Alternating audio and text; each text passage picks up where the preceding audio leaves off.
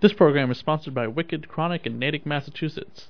Located on 185 Worcester Street, right on Route 9, they can be reached at 508-545-8105 or at wickedchronicvendorcommons.com. Wicked Chronic is a boutique-style retail shop that focuses on selling counterculture products such as Wiccan cannabis cultures coming together in a unique setting. You need something for that special spell? Go on down to Wicked Chronic in Natick, Massachusetts and speak to Beverly. Tell him Dr. Chris sent you. Check them out today.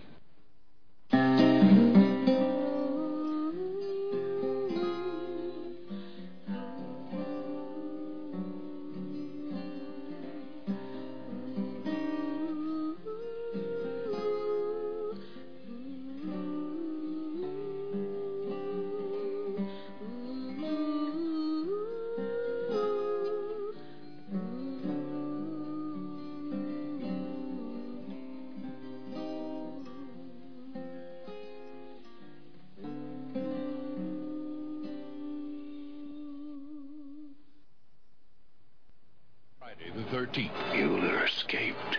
A cursed amulet in the hands of Hitler's Dr. Death will resurrect the Nazi they called the Butcher. Why did you bring him back?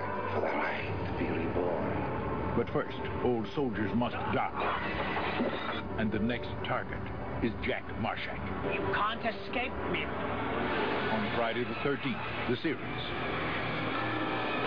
Next week, the Butcher is back. And you are listening to the Dead TV Podcast, a podcast dedicated to all the canceled shows in the science fiction, fantasy, and horror genre. I am your host, Dr. Chris. And I'm Mr. Seneca. And tonight's episode is The Butcher from Season 2. Mr. Seneca has the episode synopsis for us. The Butcher originally aired April 24th, 1989. A Nazi scientist uses a cursed amulet to bring a Nazi colonel back to life in order to kill Jack and his old army buddies. Now, for anyone curious, by the way, whenever I play the promos for the Friday the 13th, these are coming off of YouTube. There's really no other place that I've ever been able to find them. So, however they were recorded and stuck on YouTube is exactly how I'm playing them, because I've noticed this, and someone else commented saying, do you notice you cut off the beginning of the promo? And it's like, no, I don't cut anything off. The promo actually has a delay, and then the sound kicks in. So, there is probably maybe 10 to 5 seconds worth of words or dialect or music just before the promo is probably supposed to start, the narrator is supposed to start, but that is unfortunately the way it is on YouTube, and that is the way I play it. So if you're coming into it and it sounds cut off, I apologize, but that is what we got to work with. These were promos for a TV series that is about 30 years old. Just keep that in mind too. And not available for sale. No, these promos I wish were put on the DVD for the series, but most likely they would have had to pay out to the narrator a lot of royalties, and they probably didn't want to do that, so they decided to excise the promos from the box sets. Since it's a studio thing, they got to save money. Let's face it, they didn't put exactly a lot of money into the DVD box sets, as these are all VHS transfers. So. Oh yeah. Yeah. The episode was directed by written by Francis D'Elia and Ron Magid were the writers. Francis D'Elia we've talked about before. He also worked on American Haunting and several other shows. And Ron Magid worked on a few things, but didn't do very much. Story consultant on the episode is our friend Jim Henshaw, who unfortunately was not able to make it onto the show with us this week. But he said that coming up in a future episode, he will be returning because we will be sending off one of our characters and introducing a new character to the show on a regular basis.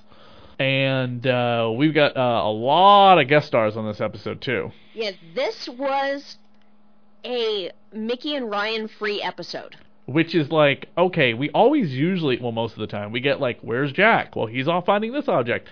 There isn't a mention of Mickey and Ryan other than in the opening credits at all in this episode. None whatsoever. And I have to say, like, this was a well put together episode. This was like cinematic. It had the setup for each of the scenes seemed tight. The storyline was compelling. This was a well-rounded, excellent show. But according to Elise Wax's book, not really loved because of the fact that Mickey and Ryan aren't in it. One thing I got to point out right away, our resident Nazi, played by Nigel Bennett, who is still alive today, lives in Wolverhampton, Staffordshire, England, United Kingdom, is best known for playing Lacroix, the vampire who turned Nicholas Knight in the TV series Forever Knight. Oh. He was a radio DJ vampire, by the way, which gave me the idea for Radio of Horror. He actually would be on at night, at the midnight, talking like this, and expositing dialogue and poetry. Oh my god, his radio voice is perfect! Yes, however, by season 3, there was a massive amount of changes, and the show went from CBS or NBC to USA Network, and they lost a lot of their budget, because USA Network back then was not what it is today, where you have, like, The Purge and Mr. Robot, which are, like, high-budgeted shows. By the way, go watch The Purge. I freaking love it. I hope we never have to cover it. But moving along, he became the bartender at the bar that Nick hang out at and did like his broadcast in the back room. So it's like they probably lost the set for the radio studio, or unless they were renting one and they couldn't afford a budget anymore, so they just said, oh, well, we'll just have him do his radio show in the back room. And all of a sudden, he's the owner of the bar that Nick always used to hang out at with his vampire BFF girl, not girlfriend, but girl / friend. Yeah. So anyway, that is where this actor's from. So anyone watching the episode, he looks really familiar, that's why. He also just happens to kind of look like a certain vice president of the United States. But no, I mean, he's got too much of that Nordic look to him to really imitate our current whatever you call it. Right. And by the way, one of the other great things I thought about this episode was one of the few African American actors who appears on the show. Let's face it, we don't have a lot of people of color on this show, but one of them is who unfortunately passed away in 2004 is Julius Harris, who plays Jack's old war buddy. You might remember him best as Teehee, the man with the claw, one of the Bond villains in Live and Let Die. Nice. And in this episode, he plays the character as Simpson, one of Jack's VA buddies. Correct. But I thought I immediately recognized him because I've seen Live and Let Die so many times. He's got like a mechanical arm because he mentions to James Bond that the crocodile ripped his arm off. And he's got like a hook for a hand and everything. So, and he's a formidable Bond villain in the Bond pantheon of villains. In fact, that was the big movie, by the way. They had like Voodoo, and they had like I think it was Yasa. Oh God, I forgot his name, but he's the African American actor from Alien, was the villain in that, where he says, "My name's James," and he goes, "Names are for tombstones, sucker." Oh, man. Yeah, so anyway. Also got Colin Fox, who was in Daylight and PSI Factor, which is a show my mom always watched, but I've never been into. He was on the Dead Zone TV series, which is a show that I've been asked about for a recover. Unfortunately, it's a little too long, but good show. Go check it out. We have Sherry Miller also in it. She was in The Virgin Suicides. Very excellent movie if you've never seen it before. Was on an episode of The Dead Zone. Correct. And playing the young Jack Marshaw, we have David Blackler, who I don't have a photo for him, but according to IMDb, was acting up until the movie Scott Pilgrim vs. the World came out. He was a location scout manager for that movie, and that's pretty much what he's been doing for the last few years off and on. I had to do a little bit more research, but he's been on a few TV series that aren't listed on IMDb. But yeah, he basically went from acting to location scout managing. Also was on Forever Knight, and was also in War of the Worlds. Ah, yeah. Again, it keeps coming up. Keeps coming up. Always going to come up. We're going to cover it at some point in the future. Eventually. Okay, so this entire episode is about Jack and about the war and Nazis and all of that. So when I first read this, the list of episodes, just the titles of the episodes, The Butcher, I was like, okay, we're going to have like a meat cleaver or something like that. Nope. And then as soon as I realized, I looked through Elise Wax's book and like, oh, Nazi amulet? I'm like, oh shit, okay, strap in. It's going to be an adventure. And I was not disappointed. No, but it is, without like bogging this entire half of the podcast, because we divide the podcast into the two episodes, down. This episode has so much social relevance to what's happening today and what people are talking about. We'll get it right out the bat right now. The Nazi who runs the radio show basically says a lot of things that are being said by people in the media today, that the disenfranchised and the poor and the immigrants on talk radio, not on the Radio of Horror show, so we don't cover any of that shit. Those people are causing the country to be what it is, and why we voted in somebody like Donald Trump. There's no way other way to say that, and I'm just going to say it the way it is. And they took the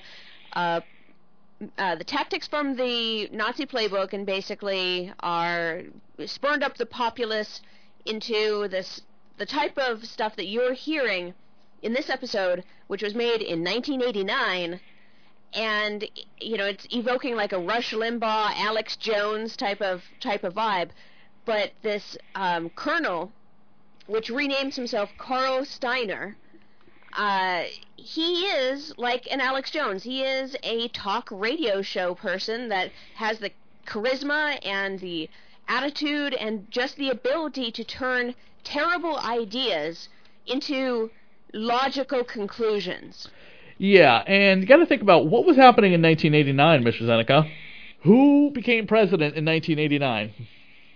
89. Was that Bush? George Bush the first. Yes, the first George Bush. And in 1989, it was also the fall of the Berlin Wall. It was the beginning of the end of the Soviet Union. And it was also a year away from the Iraq War, the first Iraq War, Operation Gulf Storm, Operation Desert Shield. Yeah, Desert Shield, which lasted Desert Storm. Yeah, which lasted for like a month. No, longer than that. It didn't last that long. It lasted we went in and then we went right out. It was my mom was on tour that time, so it lasted a bit. It lasted a bit, but it didn't last as long. It did not last like. It's not the Afghan War. No, and it didn't last like more than a few months, maybe. Right.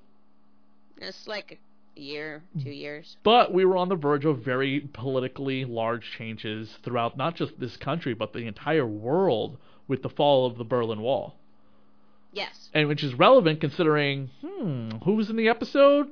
Former German Nazis, not Germans, old school German Nazis, not current Germans. That colonel that turned, to give you the overall breast here is that there is a Nazi amulet from the Thule Society that Uncle Lewis had contact with at some way, shape, or form. The amulet, which is related to the Thule Society, one piece of it goes on the corpse, one piece of it goes to the controller. Because the corpse, after the ritual is done, the corpse rises and becomes a living human being. And so in this episode, Colonel, Colonel Roche becomes Carl Steiner as the radio talk show host. But in order to kind of keep his power levels up, he has to kill. Just like we saw in previous episodes. If you've risen from the dead, you have to kill pretty often. And the controller limits who that person kills. So he can't recharge his energy until he kills the person aimed by the controller. So the controller in this one is Mueller, who is imprisoned behind bars, but still controlling him. And because of this, it's like a puppet being mastered, and yet it kind of circulates back into what our current society is. It's really interesting to see this old 1989 episode with today's modern political culture. It blew my mind away from it. I had to actually watch this episode twice. Okay. So, to give you a little bit of background on the Thule Society. The Thule Society, in the actual episode itself, there is the ritual that they do to bring the corpse back. So that's, Spirit of Thule, I hold the amulet of your worshippers. Masters of Asgard, guardians of the master race, hear our cry. Here lies our chosen one, your warrior servant, give his body life. Now, in this ritual, the corpse of Colonel Reich rises, and then, is now a living person. The Thule Society itself is an offshoot of the it's a secret society offshoot of the German Order, the Berlin Lodge of the German Order. Now, the German Order is like a military Nazi group, of which underneath it, you can consider the German Order like an umbrella, and the Thule Society is underneath that, and so is the SS. So there is a lot of occult mysticism involved into the Thule Society, the SS, all of these different parts, because the people themselves that were into it were occultists. But there is actually no connection or evidence that Hitler was ever involved directly in the Thule Society. But the Thule Society did teach Hitler how to be a public orator. And so it's kind of said that perhaps Hitler got some occult knowledge or occult help by being associated with the Thule Society. There's a lot there. If you want to go into the history of like what the Thule Society believes, like it's, the Aryan race is actually aliens, but they're not really aliens because they believe in a hollow Earth theory. So they come from a continent actually inside the Earth. It's really, really weird stuff. It's like Scientology if you really look at it. It's like, So are you saying there's a direct link between Scientology and the Thule cult? I would say it wouldn't be a direct link, but it's along the same lines of crazy. The Thule Society, one of their, see, I have a date here. Madame Blavatsky, in 1888, she went on a trek to Tibet and got some information from the monks of Green, which supposedly had direct contact with talking dragons. Now, this is all weird, and I know. Talking dragons, telepathically telling them about the history of the human race. And out of all of that she got, which she read something called the Secret Doctrine. And it basically, in a giant nutshell here, it basically said that the Aryan race is the race of hope. They had telepathic communication abilities.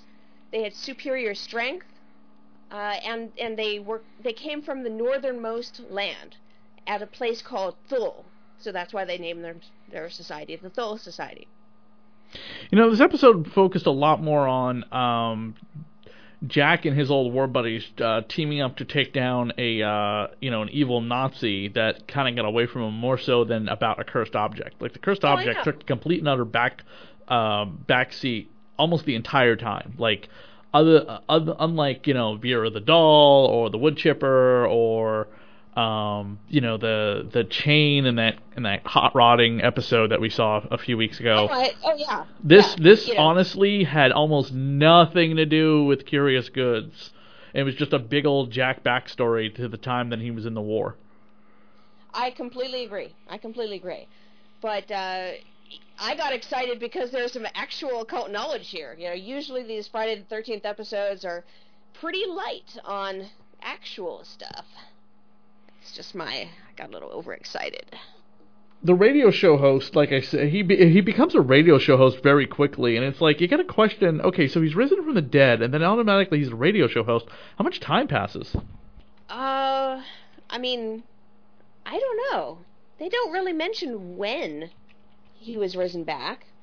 It had to been recently. At least a couple years to be an established DJ. A radio host. So you think the opening was a couple years ago? I think so. Oh, wait a minute. They did say that Mueller had escaped from the institute, the prison, 1 year ago. So he's been alive for 1 year. That was towards the end of the episode. Oh, okay, gotcha. The getting strangled by the barbed wire is a pretty intense way to kind of kill him off. Way to go, yeah. In all honesty, the German spies, a garrote wire was part of their standard kit. Garrote wire, a watch with a microphone built in, those were standard to carry amongst German spies. So no surprise there, but the idea that it's barbed wire, that was purely for the show.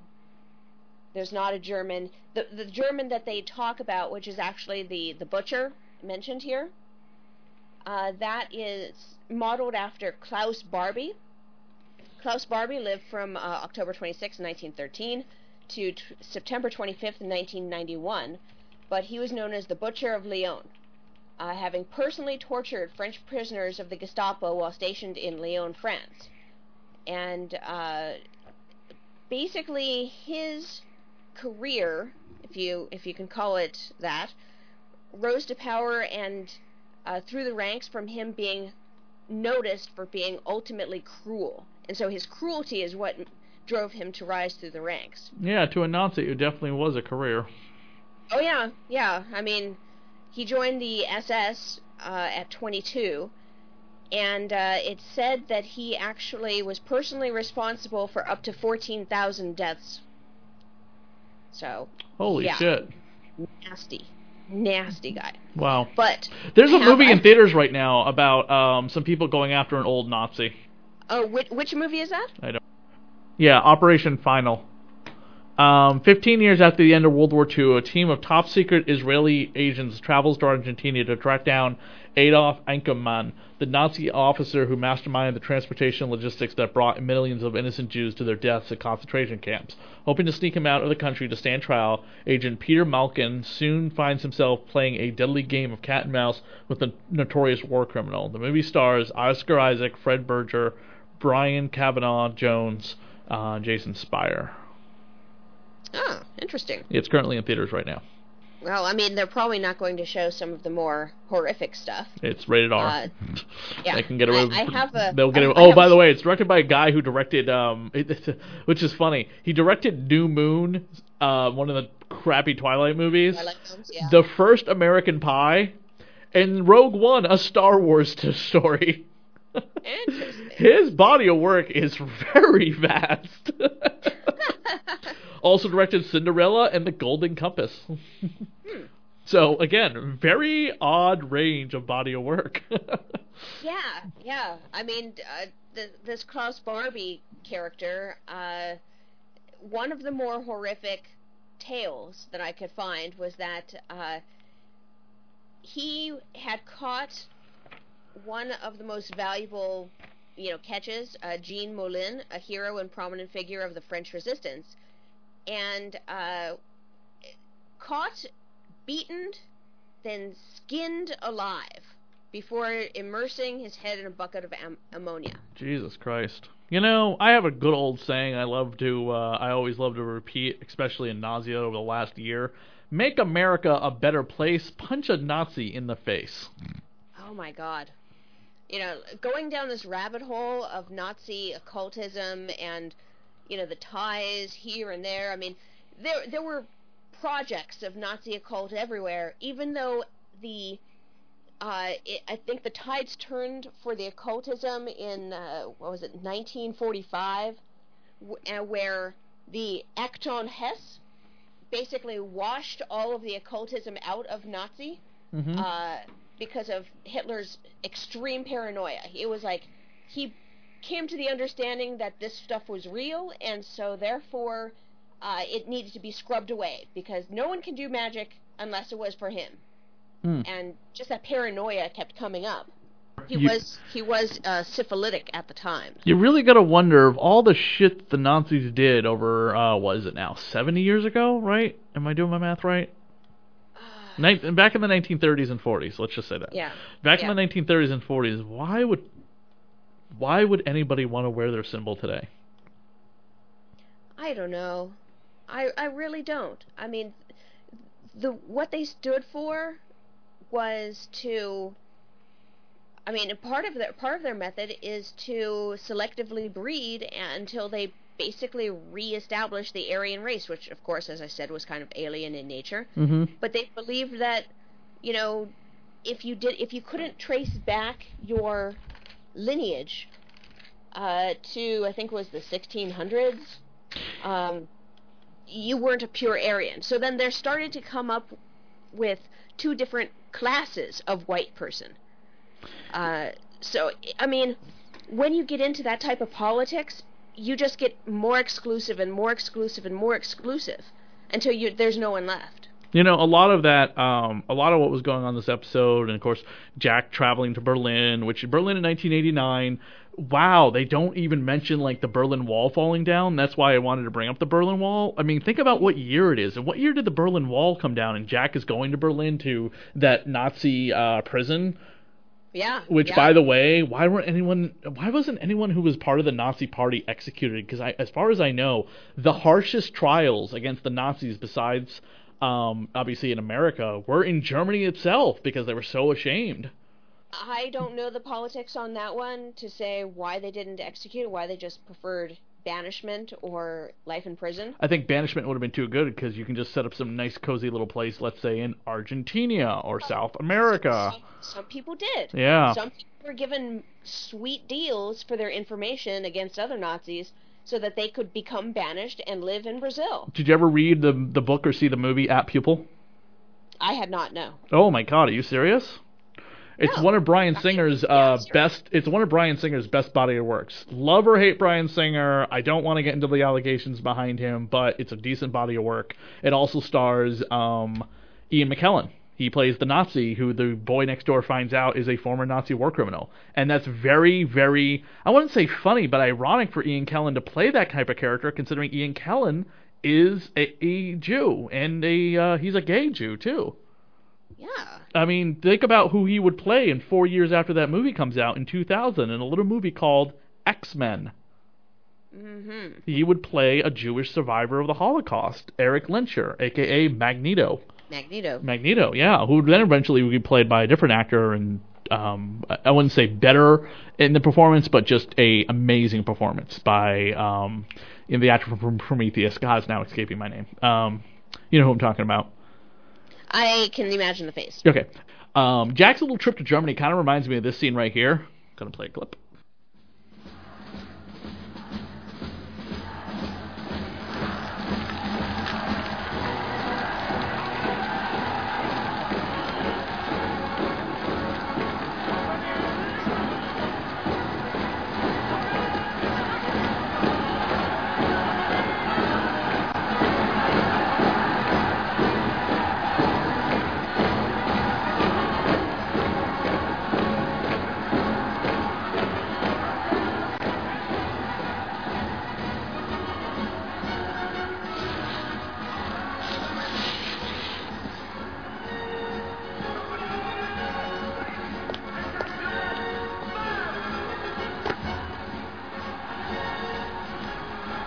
Boy, we're pilgrims in an unholy land.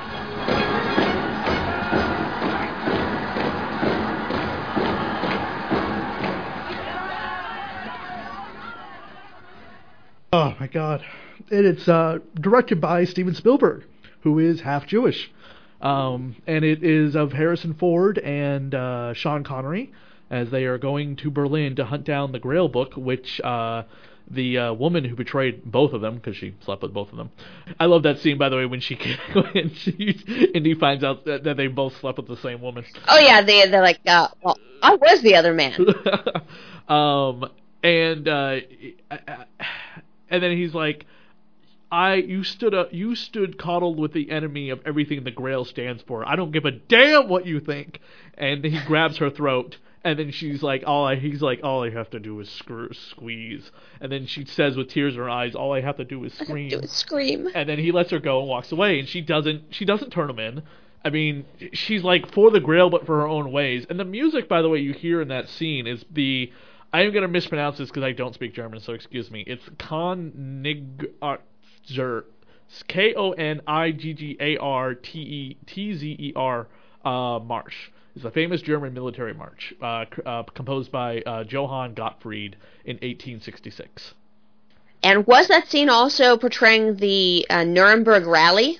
It's incredibly powerful to watch because you have all of these child actors throwing books into a giant bonfire, and all of these actors, these are actors, by the way, are all, they all sign on for these roles or whatever, but they all have to wear the swastika, and they have to throw these books, which apparently were books that were going to be thrown out anyway, thank God. I've heard that the books being thrown into the bonfire are actually books that were going to be recycled. So they were books that were already heavily destroyed, molded over, and stuff like that. So they were that's not, a little bit better. Yeah, no. Spielberg went out of his way to go to libraries to find books that were going to be tossed out in the trash so that they could be used in the scene. But there is just the haunting image of the pyres of fire in front of the Nazi flames in front of Adolf Hitler on the stands as everyone's marching past him. And then, of course, Indy and his father try and leave, and they run right into Adolf Hitler. Yeah. It's like he just came off the podium from the Nuremberg rally, and you can see these thousands of Nazi flags behind him, and people all wearing their Nazi regalia, and the swastikas everywhere, and Indy just runs into him, bumps into him, and hands him this book, and it's the Grail Diary. And what does Adolf Hitler do? He signs it. Oh, yeah. And hands it back. We also need to point out that Harrison Ford is over 6'2", maybe 6'1". Hitler should be coming up to about below his Adam's apple. How tall was Hitler? Hitler was only about 5'5". Ah. Yeah, Hitler was not that tall. So a lot of people have always thought it was very funny who Spielberg and Lucas would cast in that scene as Hitler, because that actor is as tall as Harrison Ford. Yeah, the Thule Society thought that Hitler could be the Messiah. Oh boy. They had been prophesizing a Messiah that could bring the countries together, and they heard him talk, and then they're like, well, I think this guy is it. And so they trained him to put him in that spot. So said. We get to really see this kind of military side of Jack in ways we've never seen before. The only piece of his past that we've ever learned about was that he had a son who died, and so now this is going even further back into Jack's past. And one thing I got to point out is that so Jack's in Germany getting the information from the old Nazi war criminal. The Nazi he's trying to find is at the shop killing his best friend. Mickey and Ryan, it's like, how much time is passing, considering that it's about 48 hours in total you have to think for Jack to go to Germany, get the information he needs, get out of Germany, fly all the way back to wherever the show is. Yeah, wherever the show is, clear customs, get out of there, get back to the shop. It's going to be 48 hours. That's not a 24-hour trip.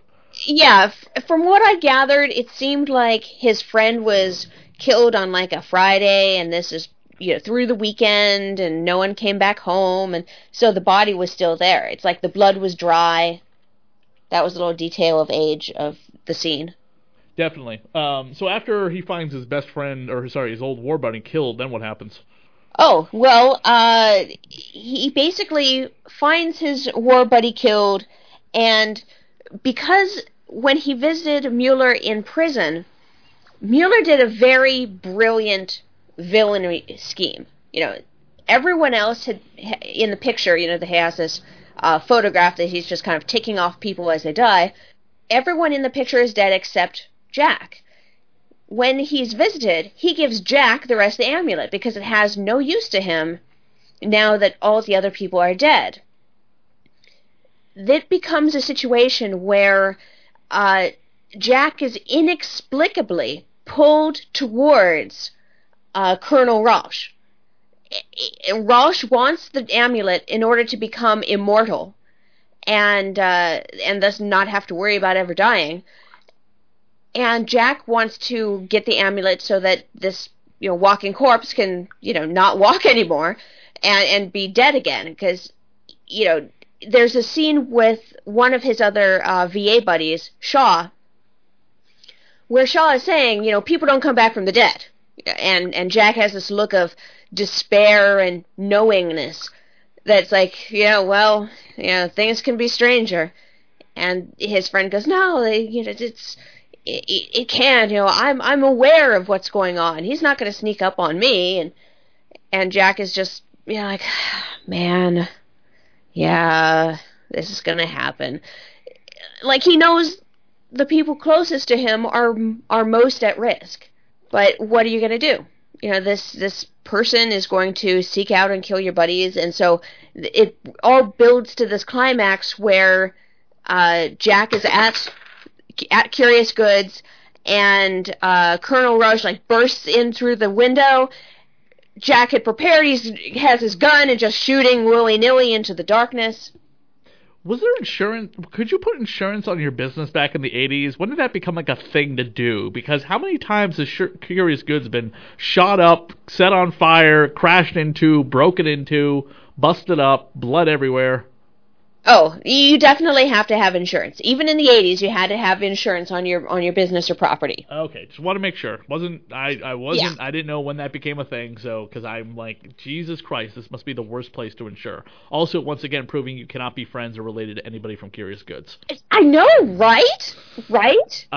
His army buddies that survived a goddamn war got liberated from a concentration camp, and they die from being associated with a cursed object, however remotely associated. Jack defeats the evil Nazi war criminal, putting him in his place, as you should. If you ever encounter this type of situation, you know what to do.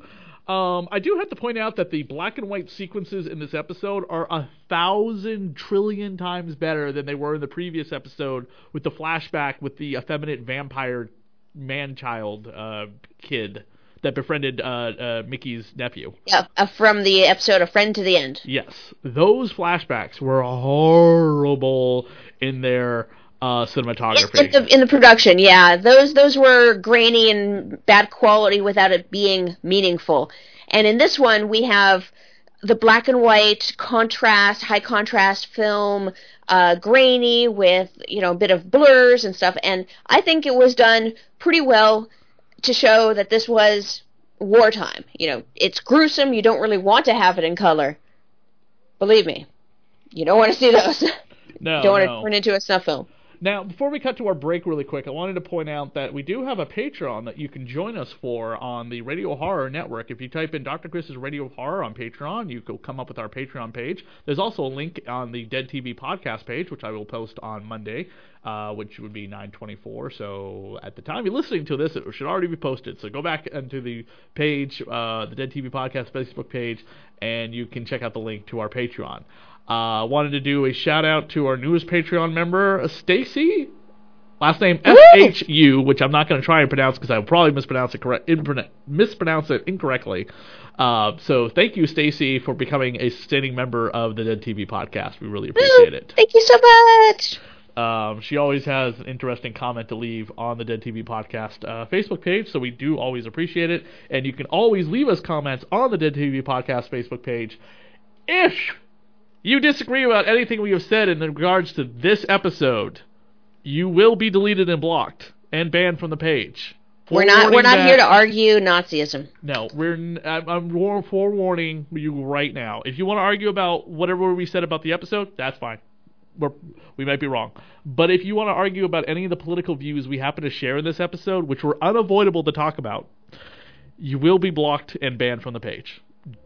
Warning you right now. There will be no tolerance get that out of the way. for racism or intolerance at all. What we said is 100% truth. That's all I'm going to say anymore about the subject. I don't think we encounter as heavy a political topic on the show, as far as I'm aware, unless there's obviously like a political candidate kind of episode coming up. But again, season 3 I'm not as knowledgeable about.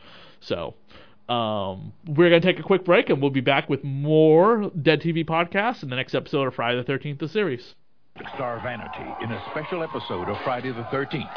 She's a hot and sexy singer. He's her most devoted fan with an evil plan of seduction. Now, apparently, what the Bauble does, it fulfills all your deepest desires. Don't you want me? I want to be you. A fatal attraction. She's got the Bauble! On Friday the 13th, the series. Next week, obsession leads to possession. And we're back on the Dead TV podcast with our next episode, The Secret Agenda of Mesmer's Bauble. The Secret Agenda of Mesmer's Bauble originally aired May 1st, 1989. A pendant gives a mild-mannered record store clerk with psychotic tendencies unspeakable powers, which he abuses to fulfill his dream of meeting a beautiful rock star and becoming her. Big, star of the episode is this woman named Vanity, who I'm actually not all that familiar with other than her appearing in Action Jackson, if you remember that movie, with Carl Weatherbee, best known as playing, of course, he was in Rocky 2, Rocky 3, Rocky 4. He was Apollo Creed. Well, Vanity is actually, her real name was Denise Matthews. She was Prince's protege, and was actually on, or in a band called Vanity 6, which Prince had helped to kind of arrange.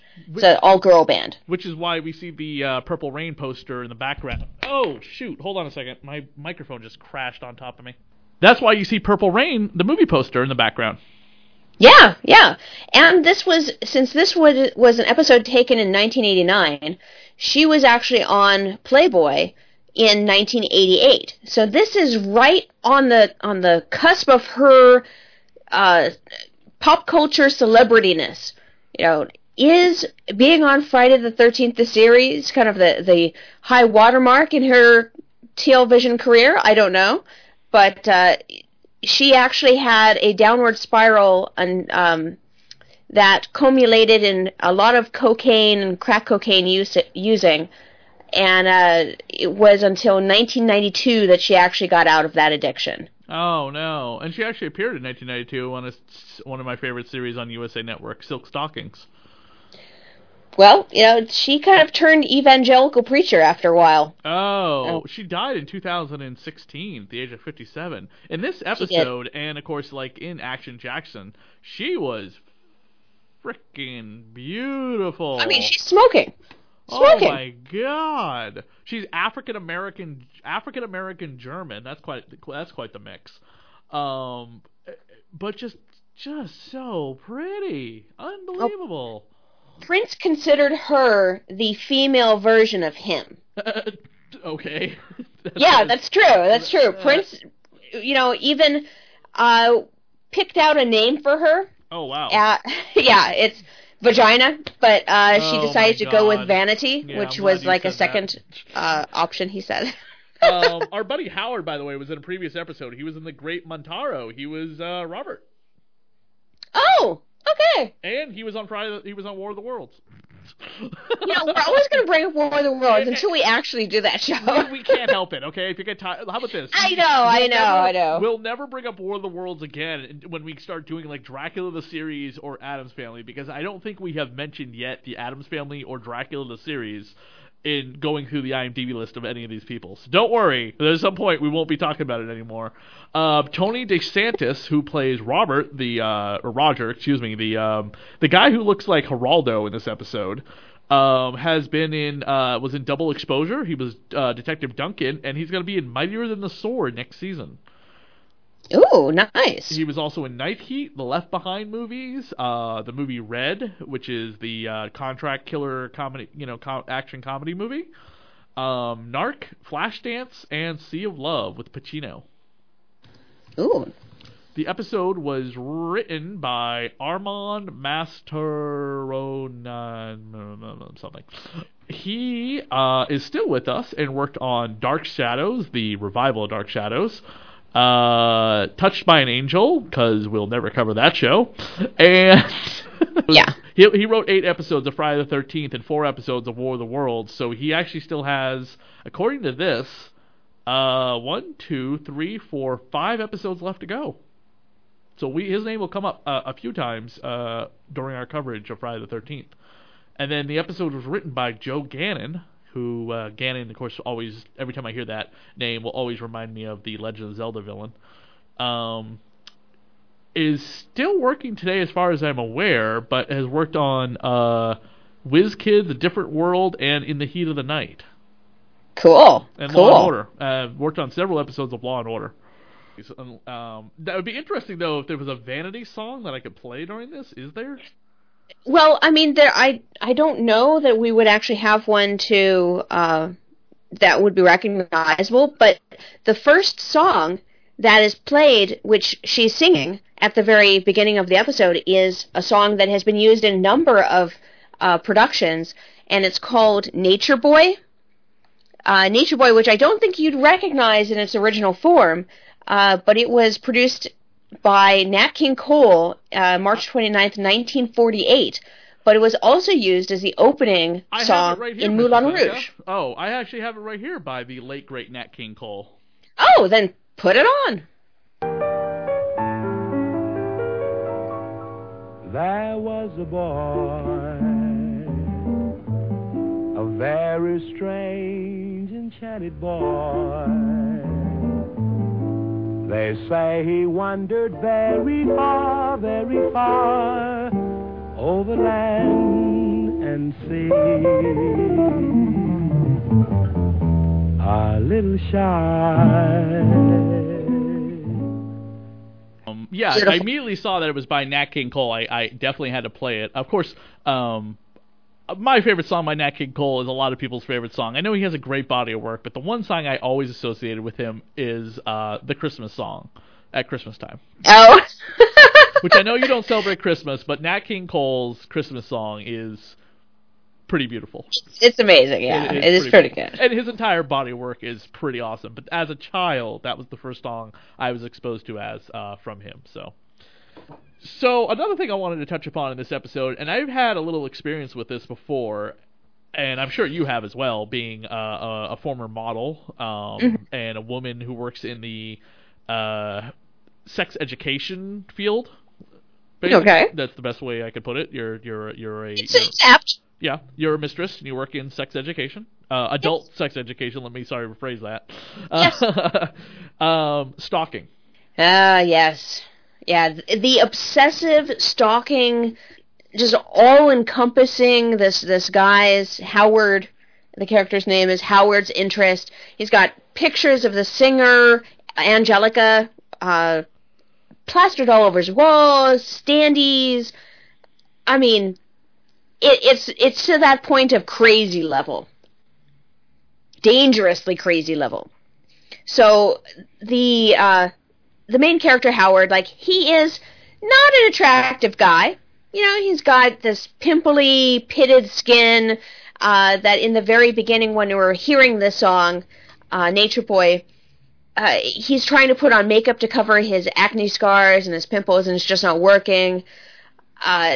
You see him at his record store job, and even though he's knowledgeable about the records that the girls are talking about, the Angelica records, he's ugly. You know, they're not paying him the time of day, and in fact, they're trying to get away from him as fast as possible. They really do a good job of making that guy look hideous. They do. There's no ifs, ands, buts about it, and I'm not trying to be cruel against anyone who has pockmarks or anything like that, so please don't take it that way. But in this episode, they make Bill Murray has pockmarks, you know? You can get a totally career with it. Yeah. Look at what is his name? Seal. Well, Seal, but also the actor who played Commander Adama on Battlestar Galactica. Battlestar Galactica. Yes. Yeah. I mean, it's all the manner of your character that really can outshine things like bad skin. The record store thing is a big deal to me.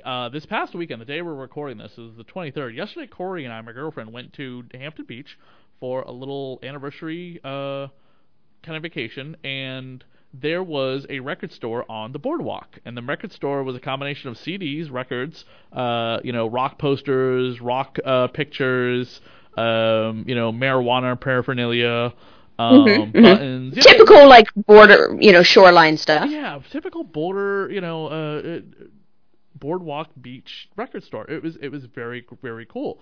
Right in downtown in Natick, Massachusetts, there's a record store. That's Entertainment, friend of the show's, sells records, and they have a record store right next to it because in April there's National Record Store Day, and there are hundreds, I would say close to about now to 200 to 300 brand new vinyl records put out on Record Store Day.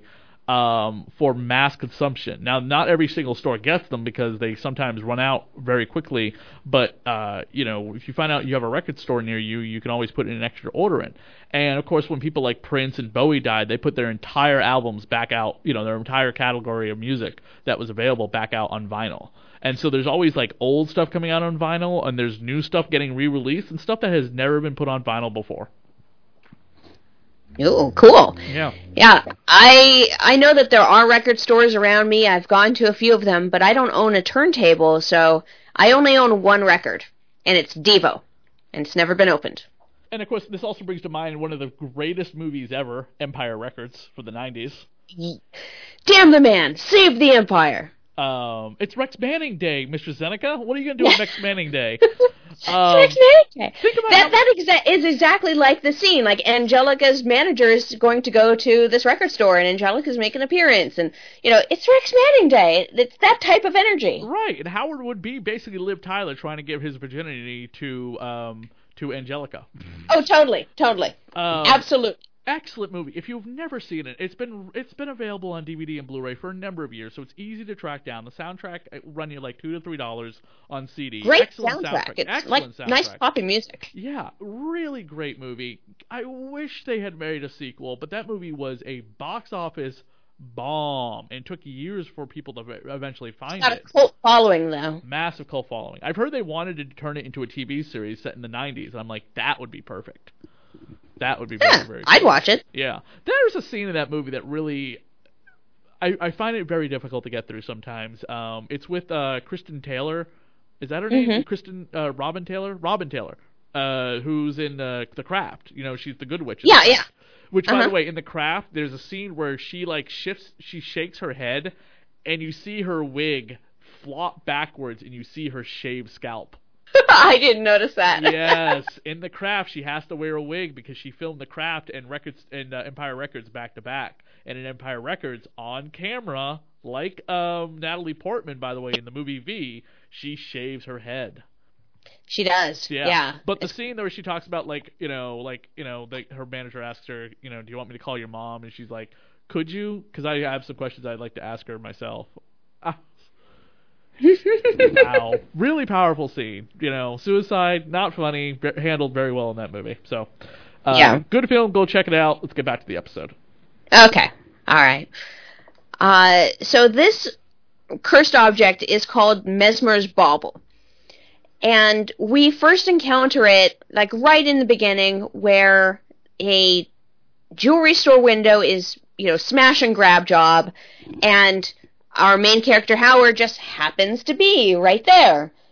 And so the burglars dash off with most of the jewelry, but on the ground outside is Mesmer's Bauble, which is this tiny, maybe about 2-inch big crystal pendant. And it kind of sparkles, so he picks it up, and then he gets harassed by this jogger that kind of blames him for breaking into the store, because, he didn't see what was happening. And he says, to drop dead, buddy. And, he does. And thus the pendant just kind of absorbs that death energy, powers up the power level of the device, and he's able to get his first wish granted a little later, which is he wants his skin fixed. And poof, his skin is all perfect, no pockmarks or anything like that. It's wonderful. Very reasonable request, as long as you didn't have to kill anybody for it. But you have to kill somebody in order to get perfect skin. So, with that, the concept that the objects themselves kind of speak to those with these deep desires or these insecurities, and they cast their line out and then hook their sucker. It almost seemed in this episode that the sparkling of the bauble itself was giving him some additional information, because he asks the bauble at one point in the show, what else can we do? And it sparkles almost in response. Yeah, it's not a magic 8-ball.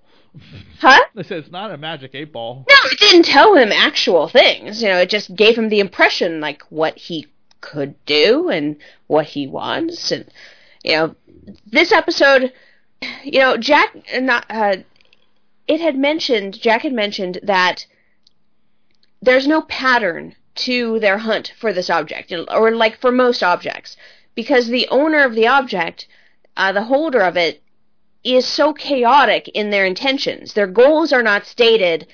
They have this drive to fulfill whatever hole inside them that they need to, and doing these terrible things. So, but it's all like ruled by the id. It's ruled by that immediate knee-jerk reaction to things, or that desire that without restraint. What could these people do if they didn't have the restraints of their current existence? And so when Howard finds this bauble and he's able to fix his face, and then he's later able to, or fix his skin and later able to fix his face, and then he decides he wants to become Angelica's lover, like this bauble is able to provide it as long as he kills someone. This episode has, the previous episode only had Jack in it. This episode has very little of our actual entire cast and crew. If you've noticed, their actual screen time is extremely short compared to our antagonist. Yeah, it pretty much wraps itself up. They just get the opportunity to just snatch the bauble from the neck of the holder, which I wish that the promos didn't actually state that twist at the end where Howard becomes Angelica, because he doesn't want to. Yeah. He doesn't want to have sex with her. He wants to be her.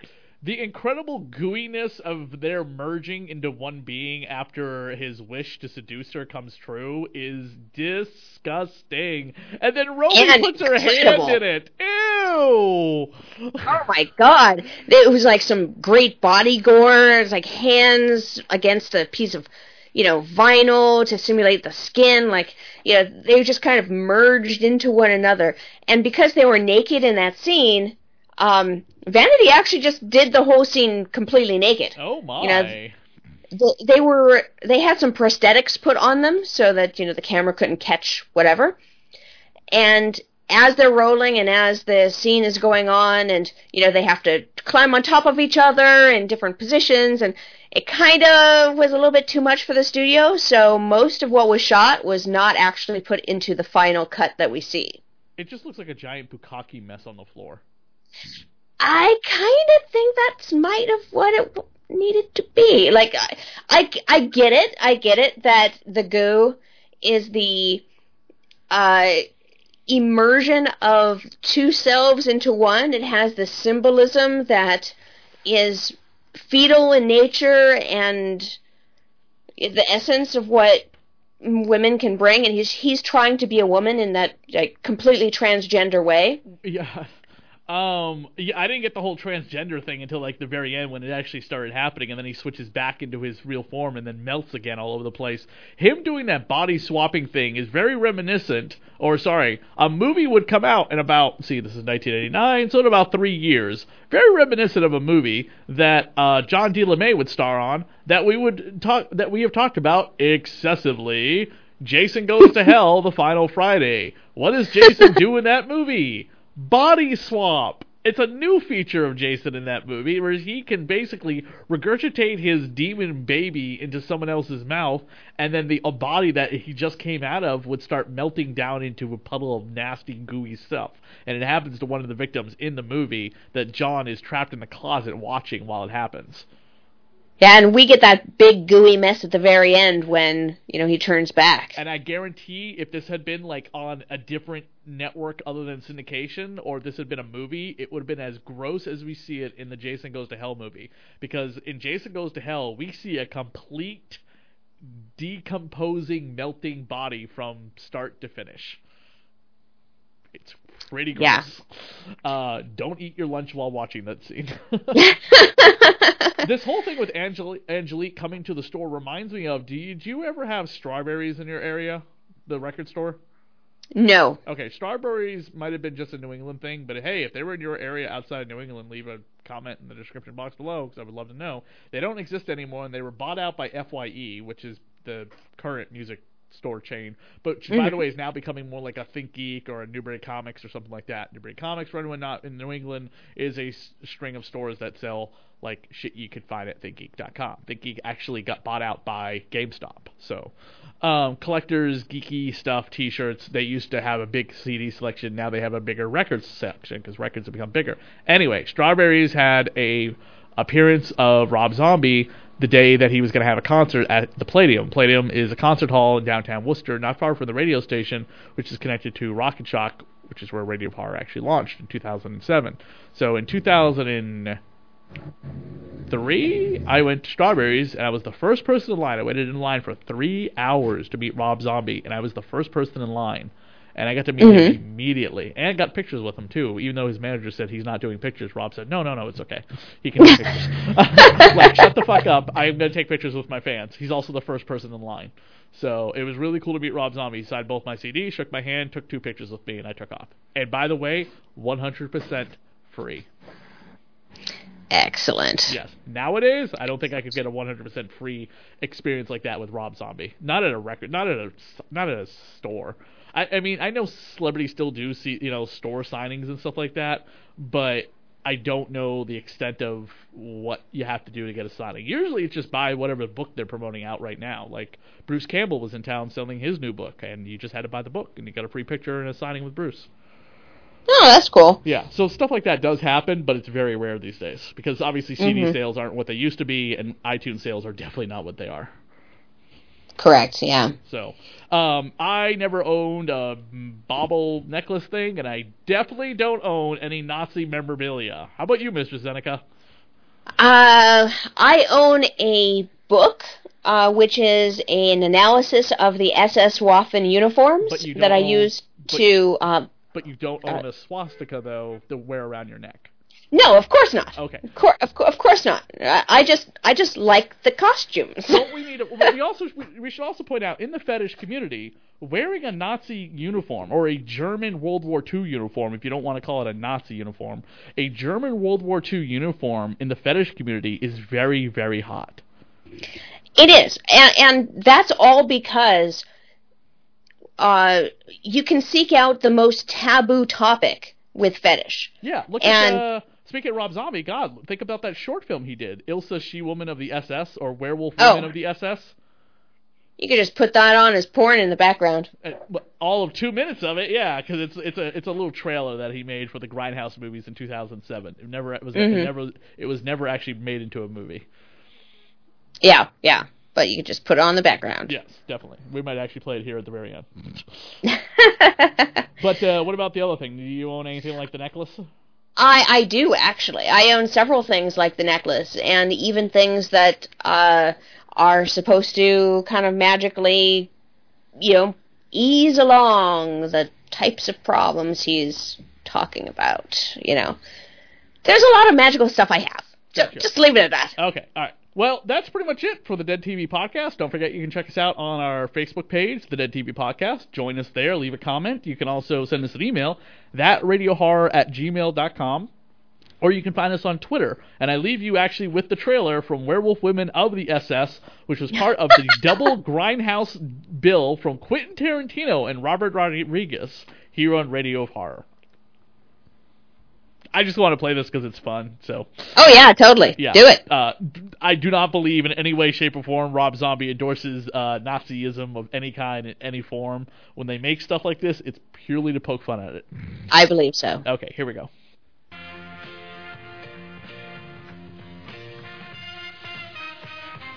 This film is a brilliant achievement in motion picture history. Finally, the truth about Hitler's diabolical plans to create a race of superwomen can be told. Werewolf Women of the SS. Welcome to Death Camp 13, home of the Nazis' diabolical plans to create an army of super werewolf soldiers. This project, its failure, will be your demise and the end of Germany, Bowman. You have been chosen. Rejoice! I have found the perfect solution. The she-devils of Belzac. Can they alone supply the blood needed to save Hitler's mad dreams? Or will the pride of Germany fall into ruin? This is my project. We are now in total control of pure rule. This is an outrage.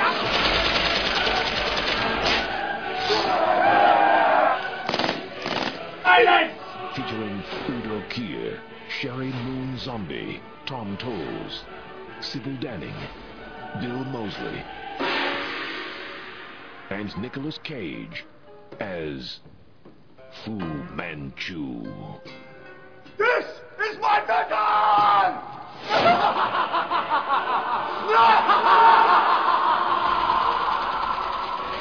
Werewolf Women of the SS.